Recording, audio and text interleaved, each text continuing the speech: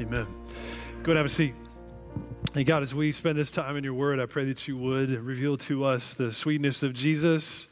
As we sing that chorus to show us Christ, we pray that your word would reveal once again the glory that you possess in the face of your Son, the Lord Jesus.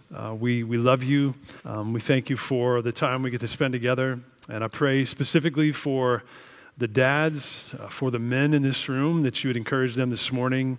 And that for all of us, that we'd be reminded, Lord, of how good you are to us. Father, you are the perfect example of a father. You are perfectly righteous and faithful and consistent and caring and loving and tender with your people. And so we bless you this morning. We magnify your name. We thank you for who you are, for what you have done. Help us to be attentive now. Help us to be humble enough to respond to what you want to show us. And would you, through your Spirit, work through your word now. In the name of Jesus, I pray. Amen. Amen. All right. Good to see y'all. I wrestled with this message a little bit this week. I was kind of all over the place, but it's always a unique privilege to be able to speak to dads, obviously being a dad. And I want to encourage you with a couple things. So some of you men in this room, you come in and you don't have an earthly dad to pull much encouragement, if any, from. And one of the things is I just prayed that we can be immensely encouraged about is that despite what ability we come in with, despite what experience we come in with, despite what benefit we might or might not gain from our earthly father, that as a believer, as a Christian, we have the perfect picture of fatherhood in the God of the Bible.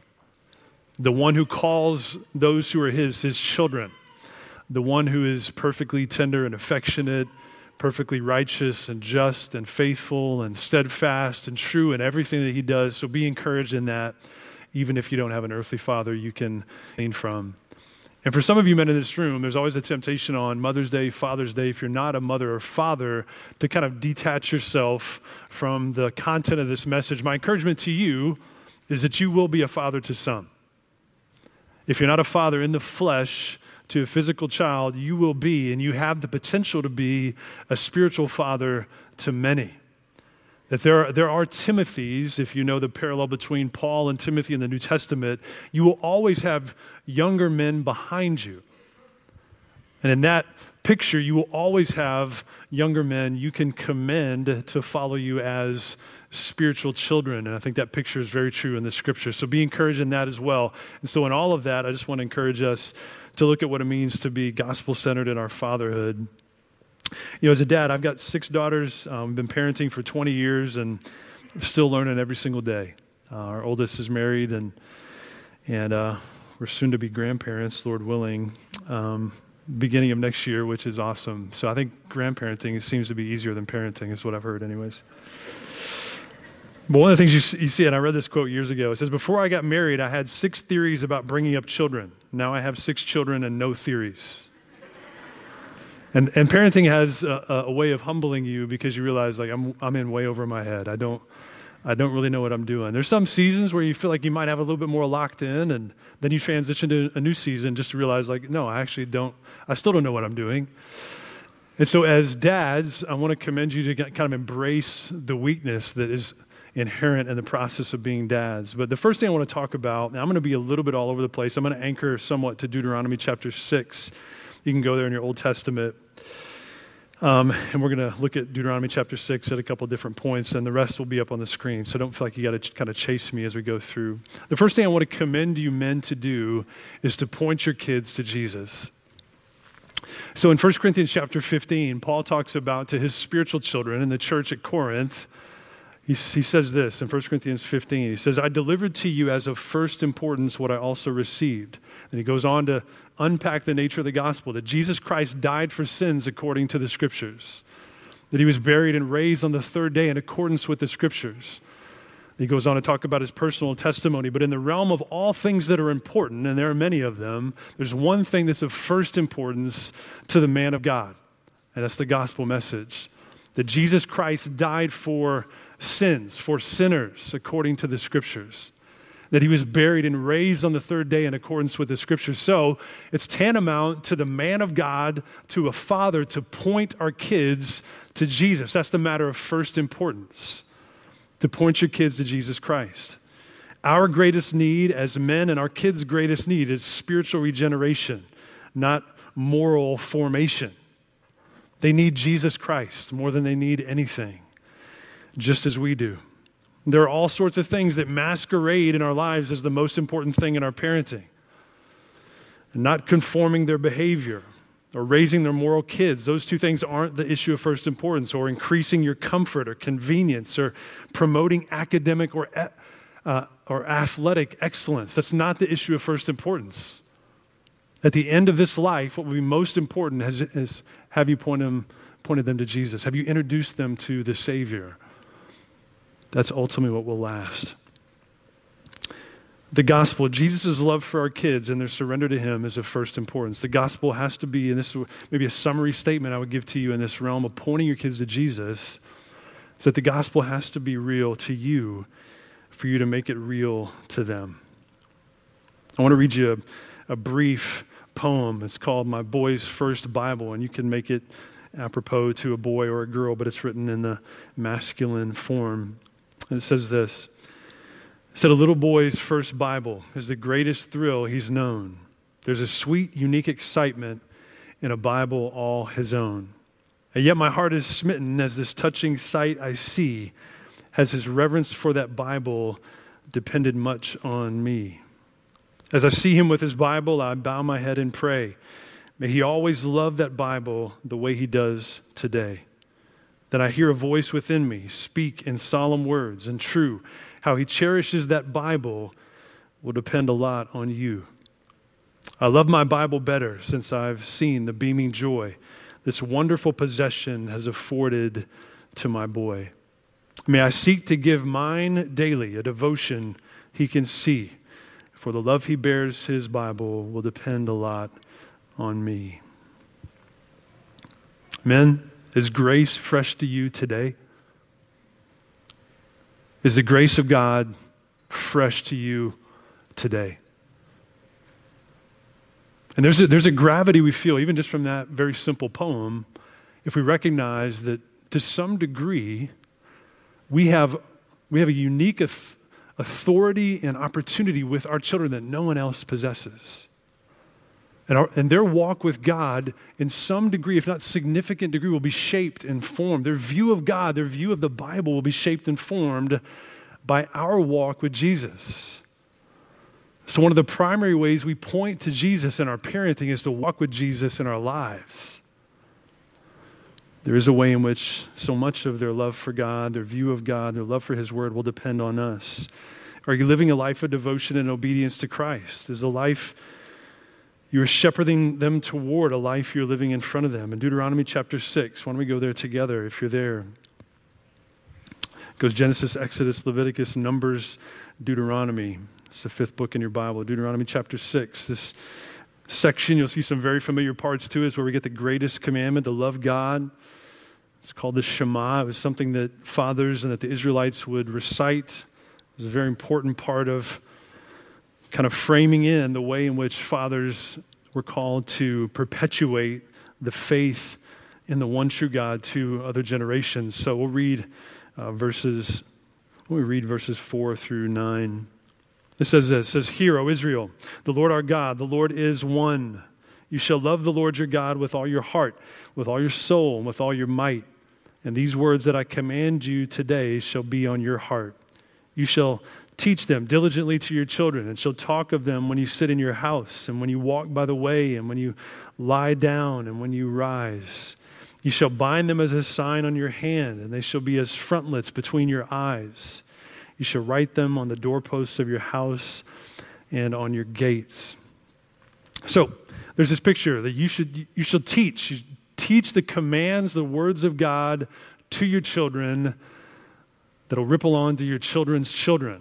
And you talk about them from here, there, and everywhere. When you sit, when you rise, when you walk. Make the word of God apparent and visible and consistent in your home. But did you notice what came before the call to teach and to talk about the word of God? Go back there just for a second with me.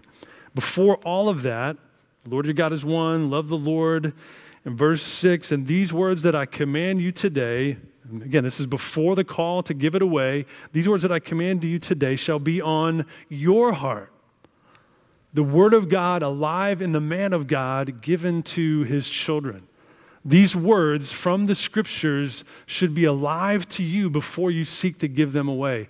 All of our ministry to our children in the local church, this is men and women, is an overflow of the ministry to God to us first.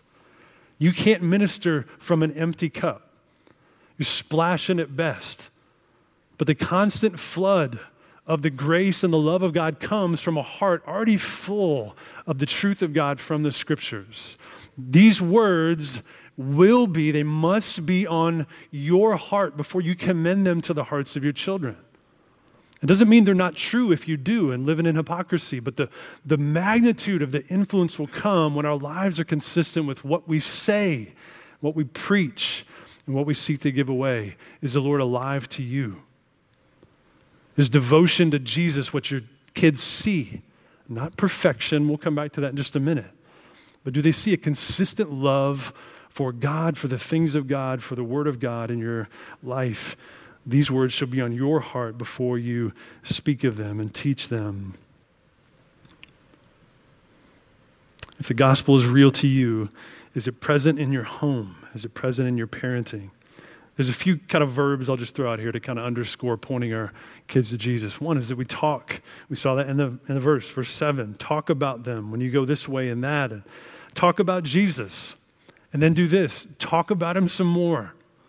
When you think about this picture of when you sit, when you rise, when you walk, it's quite literally one of the most helpful pictures we can get for how should we go about talking about Jesus any way you can.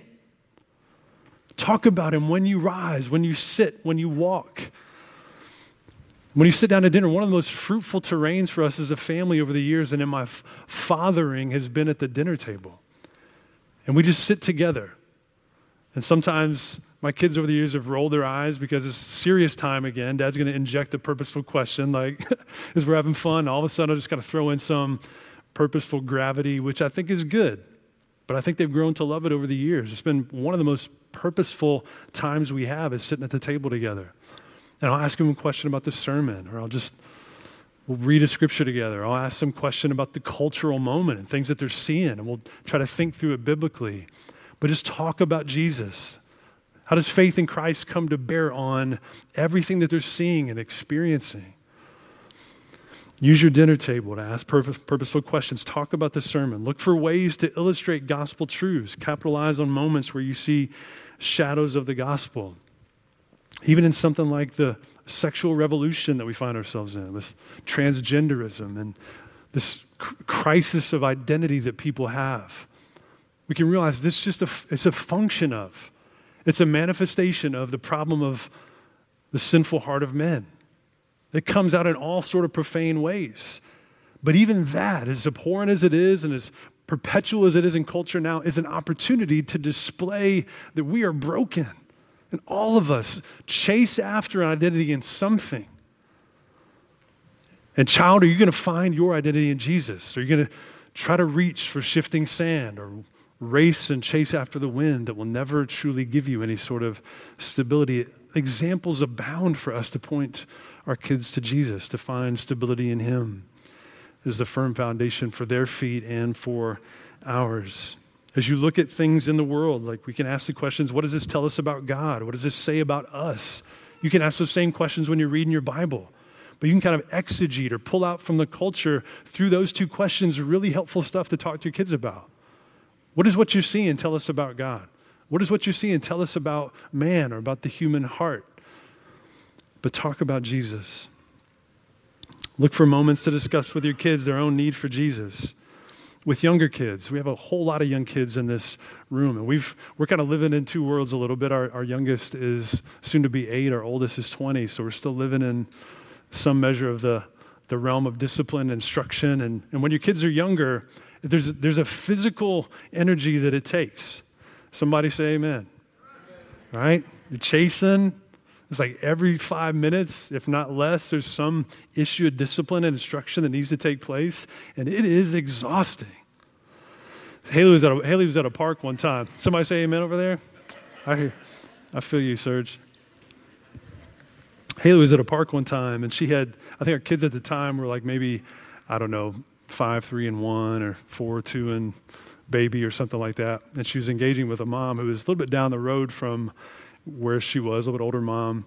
And she just kind of plainly looked at Haley, and she's like, oh, yeah. She's like, you're in the tired years. And that can feel very much like what that initial, like the younger years can be. But let me just encourage you parents of younger children. And I'm not saying I did this perfectly, but I do believe it wholeheartedly, is that every single moment of discipline carries with it an opportunity to depict and to share the gospel. Like, there's a consequence for sin. And Dad loves you. There's a consequence for sin, and you're forgiven because of what Jesus did for you. I can't tell you how many times I've uttered that statement I just said. How do you know you're forgiven? Well, you're forgiven because of what Jesus did for you. There's always going to be a consequence for sin, but with Jesus, there's always forgiveness. Now, just like the adulterous woman, now go and sin no more. God calls you to live differently by his Spirit and his grace. Every single moment of discipline comes with this rich opportunity to lift up one more time the sweetness of Jesus and what he's done for sinners. So take advantage. Don't lose heart, and just be faithful. Ask God for the strength to do it again and again, to have resilience when you're fatigued, when you're tired of saying and doing the same thing over and over. I know that it's difficult. And I think with our kids as well, we can lose sight of the fact that it's really important for us to, you've heard me say this if you've been around Crossway for a while, is that we never graduate from the grace of God. So as parents, like, our kids need to understand that we haven't graduated from grace. So one of the things, and even yesterday we had an application of this, talking to one of our daughters, like, to be able to look at your kids and be like, you know what, I understand why you lost your temper. Like, I lose my temper all the time. Maybe don't hit people because I'm a little older now, a little bit wiser. But I understand why you get angry when you don't get what you want. Like, that's just, we all get angry. I understand why you lie because you want to protect yourself. I kind of get it. And in that moment, you can relate to them that, oh, okay, my parents actually need Jesus too. They still need grace, just like I do. And there's a power in our vulnerability to say, I understand why you did this. And for those of us who have older kids, one of the challenges is like your physical energy turns more into emotional, relational energy you have to expend as your kids get older.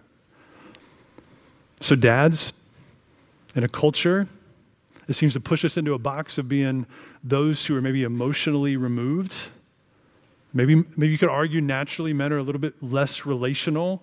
For some of us, a lot less relational. We feel like we don't have the capacity to enter in.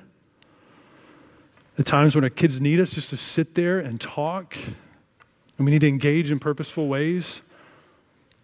Well, the gospel, you know this very well. We preached through a couple different books that show it, that apart from Jesus, there's an old way of life that used to be us. When we come to Jesus, there's a whole new man that comes with it. So the things that used to define us, some of that can be apathy, disconnectedness emotionally. Is there in with tenderness and eagerness to our kids? Are you devoting the kind of time that it takes to point your kids to Jesus? Are you patient, long-suffering with your kids? For us, are we willing to stay up late? Because something about teenage girls, they just like, after 10 p.m. is like prime time. I'm like, that's like, my brain's shutting down at like 9:40. But are we willing to sacrifice in order to gain the relational capital with our kids that is needed to have a continued voice into their life over the years to point them to Jesus? Do they see in us a sacrificial heart that says you're a priority to us? So point them to Jesus. Talk about Jesus all the time. Teach them about God and his word. You shall teach them diligently to your children. So men, I would say this. It can be a daunting responsibility to be the one called to, and obviously wives and moms do it as well, but you're called to impart the word of God to your children. They shall be on your heart, and then you shall talk about them. You shall teach them to your children, that it might go to your children's children. And it can be overwhelming, especially when we don't have an example. So a couple things I'd encourage you with. If you don't have an example, you're not sure what to do, then just ask. Find an older brother in the body, someone who looks like they know what they're doing. If they don't know what they're doing, just move on to the next. Or come see one of us, tongue in cheek. But come see one of us as pastors. Like we want to, that's the benefit of having the body around us. It's like a big family where there's certain things that some of us are excelling at that others aren't. And we need to lift each other up and give each other encouragement. And so find someone. Don't just suffer alone. And don't make it too complicated. I've said this before. My Father's Day messages over the last 15 years have echoed similar sentiments. Because early on, I felt like this pressure to be original in what I did, like even in my living room with my kids, sort of preach a sermon. Like I thought I was going to have to be Spurgeon in the living room and deliver some impressive something. And I just realized over there, just do something. Just, if you open the Word of God, read a couple verses and pray over your family, praise be to God. That is a good thing to do, a fruitful thing to do. And believe me, I know when you sit down with your kids, it's like Satan comes out of the closet. He's just attacking everybody. It's like he does not want this thing to happen. Every single time, still today, we sit down to have like a devotional time, like gloves off, like it's time to battle. Something is going crazy. But just do something. Like just be faithful. Open the Word of God. Use tools that are put together by like devotional tools. If you're just stuck, you don't know what to do, then get tools into your hands. I've got a few I can recommend if you want to see me later. Just something, but just do something with your family that's purposeful. Teach them the Word of God. In Psalm 78, verses 1 through 7, I want to read this just real quickly. Psalm 78, there's this picture of the ripple effect that teaching our children diligently will have on the coming generations. Someone once said this: you can't do anything about your ancestors, but you can have a profound impact on those who come after you. And this is a picture of that, Psalm 78. I'll read verses 1 through 7. It says, Give ear, O my people, to my teaching. Incline your ears to the words of my mouth. I will open my mouth in a parable. I will utter dark sayings from of old, things that we have heard and known that our fathers have told us. There's the first picture of fathers. We will not hide them from their children, but tell to the coming generation the glorious deeds of the Lord and his might and the wonders that he has done. He established a testimony in Jacob and appointed a law in Israel, which he commanded our fathers to teach their children, that the next generation after her children might know them, the children yet unborn. What a picture. And arise and tell them to their children, so that they should set their hope in God and not forget the works of God, but keep his commandments. Men, is the Word of God in our hearts? Is the Word of God in our hearts in such a way that it bubbles out, that we give it away, that we eagerly utter the memory of God's abundant goodness to our children in such a way that will have ripple effects to the coming generations, even the children that are yet unborn? Maybe we should say this: well, we won't hide those words, so we will tell them to the coming generations. We'll teach our children, we'll labor for the next generation to know God and his word. They might put their hope and their trust in him. One of the things I feel like I've seen over the years, as my kids share with me words of encouragement, I've gotten a couple of them recently. I got a text when we were out of town, something that Hope shared with Haley that was just remarkable, because all I could think about is all the moments I've failed. And she heard a message last weekend from Bill about just pastoral leadership and was encouraging me and just the way, I follow that design for pastoral leadership. But aren't we so mindful of just the ways that we fail? And those moments of failure can drive us to be inconsistent because we withdraw. We become fearful. We're not reminded of the promises of God that make us new and that give us power fresh for today. But one of the things I feel like I've seen over the years, and you older dads, I know that could probably second this, is as my kids share the things that they're encouraged by, the things they've seen in my life over the years, you know what I don't hear? It's like, Dad, that one sermon you gave was so great. The devotion we did in the living room that time, man, that was awesome. The way you handled the word, the way you really just preached the text, we just really benefited. I've never heard that in my life.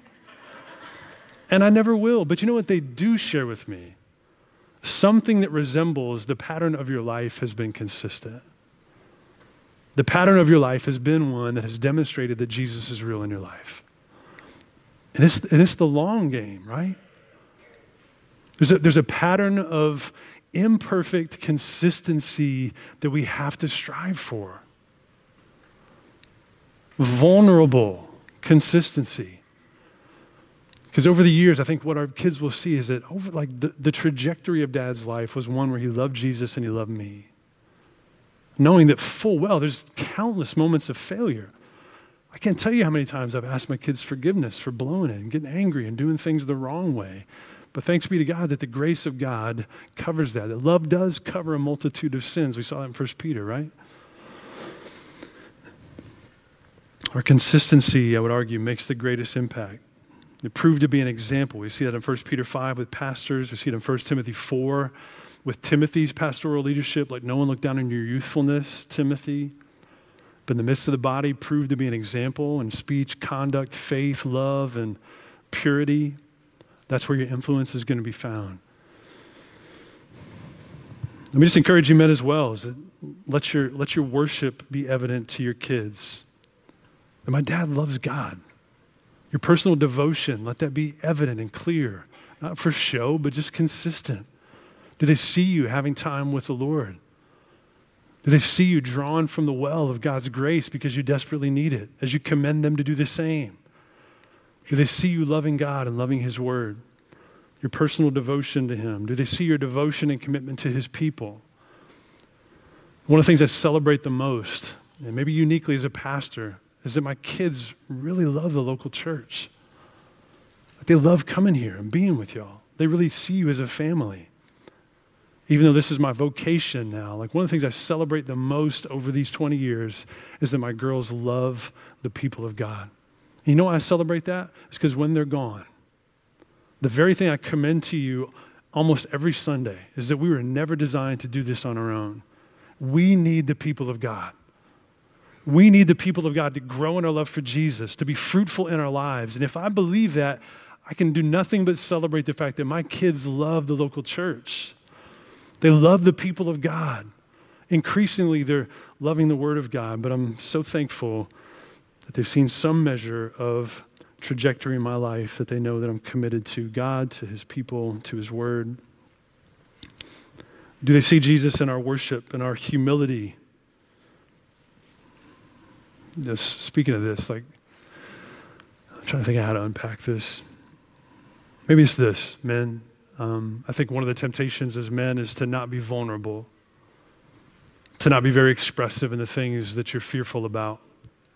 It was remarkable within the last couple of years. I had a moment with one of our daughters where I would say one of the clearest moments where I'd shared with her, hey, you know the reason I responded this way, like a sinful way to something we were parenting through? And I responded with anger. As I kind of revisited it, having to kind of ask her forgiveness, I looked at her and I said, you know the reason I responded that way? It's because I'm afraid. Like, I'm just afraid. I'm afraid of this for you. I'm afraid of the dynamic in our relationship, and that's why I responded the way that I did. It was just kind of a vulnerable, broken moment. But isn't it true that God is opposed to the proud and gives grace to the humble? Isn't vulnerability to some degree an expression of humility? I'm not commending myself. I can assure you I've blown it countless times. But it's had remarkable fruit in our relationship. Like that moment of just expressing, like, here's why I react in this way. I need the grace of God to help me differently. In the moments where we fail, maybe I'll just share one of those. I'll just break one of those out of the bag real quick. There was a moment I was in the kitchen with, I think we're far enough removed from this where I won't get fired for sharing this, but that's a joke. You should laugh. I was in the kitchen with Haley and the girls, and Hope was at the stove with me, and she said something to Haley, maybe looked at her in a way that I didn't really like, and I had a wooden spoon in my hand, and I slapped the cooktop because I was angry and just shattered the whole thing. I know. And I was supposed to preach that night. And I did preach that night, but here's why, because the grace of God is big. So I walked down the hallway, and that was like one of the times in my life I remember most clearly, like, well, Satan is just like disqualifying me every single step I take. It's like, you can't go preach. Like, you have no right to get up and start talking about the things of God. Like, here's what you did. And it's debatable, like how much of it was righteous anger versus unrighteous. There was a little bit of both in there, I think. But there's been a lot of moments of failure. But in the moments of failure, men, look at me, please, every single one of you. In your moments of failure, when sin abounds, what? Grace abounds all the more. It doesn't mean it excuses our unrighteousness, but it allows us to get back up, to continue to be faithful, to continue to take steps of godliness toward our families. To be able to say, if I really believe in the gospel, then maybe I can preach tonight because the grace of God is amazing and overwhelming and even picks up a sinner hundreds and hundreds of times again. But those moments of humility and vulnerability can provide some of the sweetest opportunities to demonstrate the necessity of grace and commend our kids to trust in God alone with us. And Gary Thomas said it this way. He says, I will focus my efforts on introducing my kids to God, even using my own failures and inadequacies as compelling causes for my children to find their refuge in Him. Feelings of condemnation and guilt can be sweet escorts into worship. Being confronted with our sinfulness once again can be cause for new amazement at the mercy and grace of Jesus. I have a whole lot more to say, but I'll just sum it up this way as we close off. Point your kids to Jesus, and then dads, tenderly care for your kids the way God tenderly cares for you. You know, in a version of masculinity and manhood that seems to void manhood from any sort of tenderness, I just want to compel you to look at the way your Father cares for you.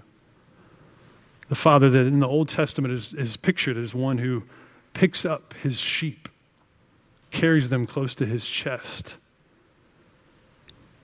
In a world that says that real men don't cry, well, then I guess Jesus wasn't a real man, because Jesus wept over things that mattered, over people that mattered, over loss that was real.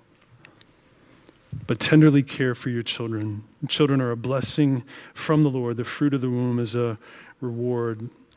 And in your tenderness, do your kids see that you cherish them, that you value them, that they're a priority to you? And one of the things, I'll just say this in this last stretch, is that as men, one of the things we can get caught up in is just rivalry. Like one of the ways we exasperate our children, you see that in Ephesians 6 and Colossians 3. The primary call for dads in the New Testament is don't provoke your kids to anger. That's the primary message in the New Testament for dads. Don't stir your kids up to bitterness and frustration. One of the ways we do that is when they see rivalry. Things besides our wives, things in this world, our jobs, recreation, other things that they see as having priority in our lives over them. Don't stir your kids up to anger by allowing things to creep in as priorities over and against your kids. But delight in your kids, sacrifice for them, protect them. So I can say this, Father's Day is always bittersweet for me. I lost my dad about 10 years ago to cancer. And I've shared this before, but I think it's a fitting way to close. We never get time back. You never get time back. You can't relive yesterday. And so one of the things I've shared with my girls over the years is like there have been moments where I've looked at them and like, I never want to look back and realize I wasted time. Father's Day at some level is a reminder for you dads, don't waste your time. Give your time, your full energy, your full commitment to the thing that matters most. Because those 10 to 15 seconds every few hours I got with my dad, his last couple of days, man, I wish I had more. But you can't get time back. You'll never relive this season with your kids. Give it your all. Be devoted to your children. Be affectionate. Point them to Jesus and tenderly care for them the way that God cares for you. I want to ask you men to stand up with me just for a second. All the men in this room, I'd like for you to stand. Before we sing one last song, I just want us to pray together. I'm going to come down here because we're going to look at the cross together.